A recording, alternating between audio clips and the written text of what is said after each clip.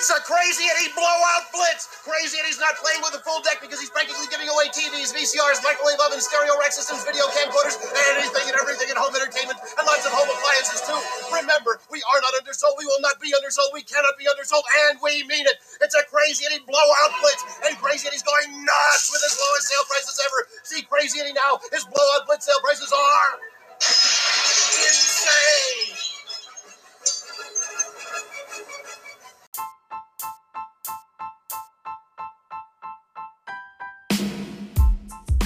So for those of you that were hoping to catch up on The View or The Young and the Restless are going to be in for a surprise as the President of the United States is being impeached, and it's on literally every channel.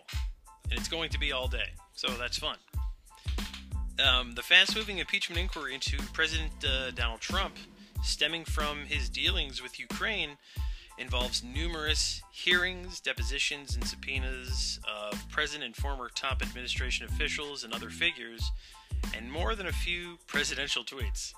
So be sure to follow us on Twitter at Radio Free Miami for all the latest breaking news and analysis on Capitol Hill and at the White House.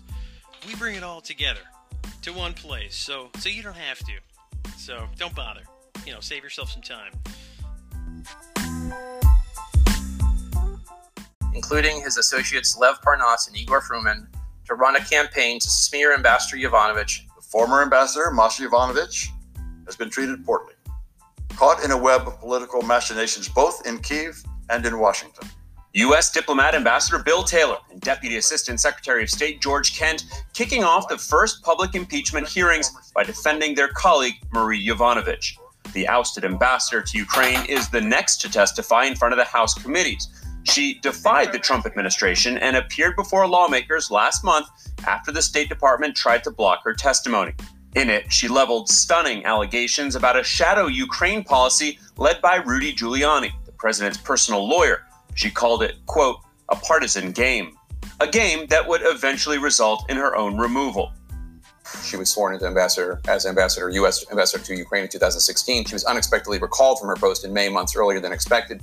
Dr. Fiona Hill, the White House's former top advisor on Russia, testified that the ousting of Yovanovitch, a well-respected career diplomat, was a turning point. This was a politically motivated move. It was orchestrated by Giuliani based upon interests that had nothing to do with foreign policy. Yovanovitch testified that late last year, she learned from Ukrainian officials about a concerted campaign by Giuliani and a former Ukrainian prosecutor to undermine her, and that they were going to, quote, do things, including to me. Republicans in the House Intelligence Committee have set up their exhibits for today's impeachment hearing, and they've added a new sign since Wednesday. It features a quote from Ukraine's foreign minister claiming he never saw a link between U.S. military aid and investigations into former Vice President Joe Biden's son, Hunter Biden's, relations tied to a Ukrainian company. After the first public impeachment hearing, some commentators complained that Bill Taylor and George Kent's appearance featured few explosive moments, even though Taylor testified about a previously unknown call in which Trump asked about the investigations in Ukraine. However, it appears that even past impeachment hearings have been similarly subdued. The front page of the Washington Post after the first Watergate hearings in 1973 described the event as, quote, not exactly high drama, end quote. NASA's Mars 2020 landing site may have preserved signs of past life. The landing site of the Mars 2020 rover that NASA plans to launch next year could be home to preserved signs of ancient life on the red planet, says a new study. The rover's Jezero Crater landing site is home to deposits of hydrated silica, a mineral that just happens to be particularly good at preserving biosignatures, said the study published in the journal Geophysical Research Letters. But rather than me babbling, why don't I have this suspiciously robotic-sounding lady explain a little bit more. 2020 will be a banner year for the exploration of Mars. In addition to the launch of NASA's Mars 2020 rover, the European Space Agency and Roscosmos are sending the ExoMars rover to the Red Planet. As it descends from its landing platform, ExoMars will embark on an enterprising mission to uncover buried signs of past or present life. The Martian surface is a harsh environment, bombarded with cosmic radiation, but the subsurface could offer better protection. For this reason, ExoMars is equipped with an extending drill that can retrieve samples from up to 2 meters below the surface. Studying these samples will be the job of the Analytical Lab, a trio of instruments designed to search for the molecular fingerprints of life. Using a technique we developed that helps us find rare, hard-to-detect mineral phases in data taken from orbiting spacecraft, we found 2 outcrops of hydrated silica within Jezero Crater, said the study's lead author Jesse Tarnas, a PhD student at Brown University in Rhode Island. We know from Earth that this mineral phase is exceptional at preserving microfossils and other biosignatures, so that makes these outcrops exciting targets for the rover to explore, Tarnas said. The star attraction at Jezero is a large delta deposit formed by ancient rivers. The delta would have concentrated a wealth of material from a vast watershed. Now, deltas on Earth are known to be good at preserving signs of life. Therefore, adding hydrated silica to the mix at Jezero will only increase its preservation potential, the researchers said. The material that forms the bottom layer of a delta is sometimes the most productive in terms of preserving biosignatures, said Jack Mustard, the study's co-author. So, if you can find that bottom set layer, and that layer has a lot of silica in it, that's a double bonus, he said. For the study, researchers used data from the Compact Reconnaissance Imaging Spectrometer for Mars.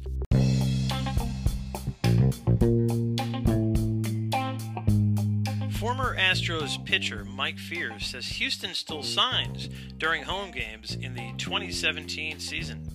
Now, Fiers said that he personally witnessed Houston stealing signs with the help of cameras during the 2017 season. In one incident described to The Athletic, Danny Farquhar noticed the clanging of a garbage can in the dugout tunnel, which he implied clued Astros hitters into certain pitches.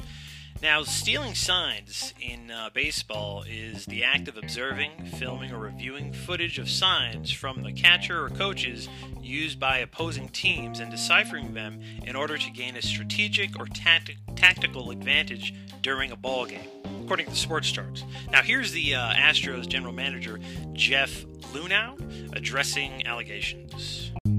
Were you aware of any of these allegations going on at all?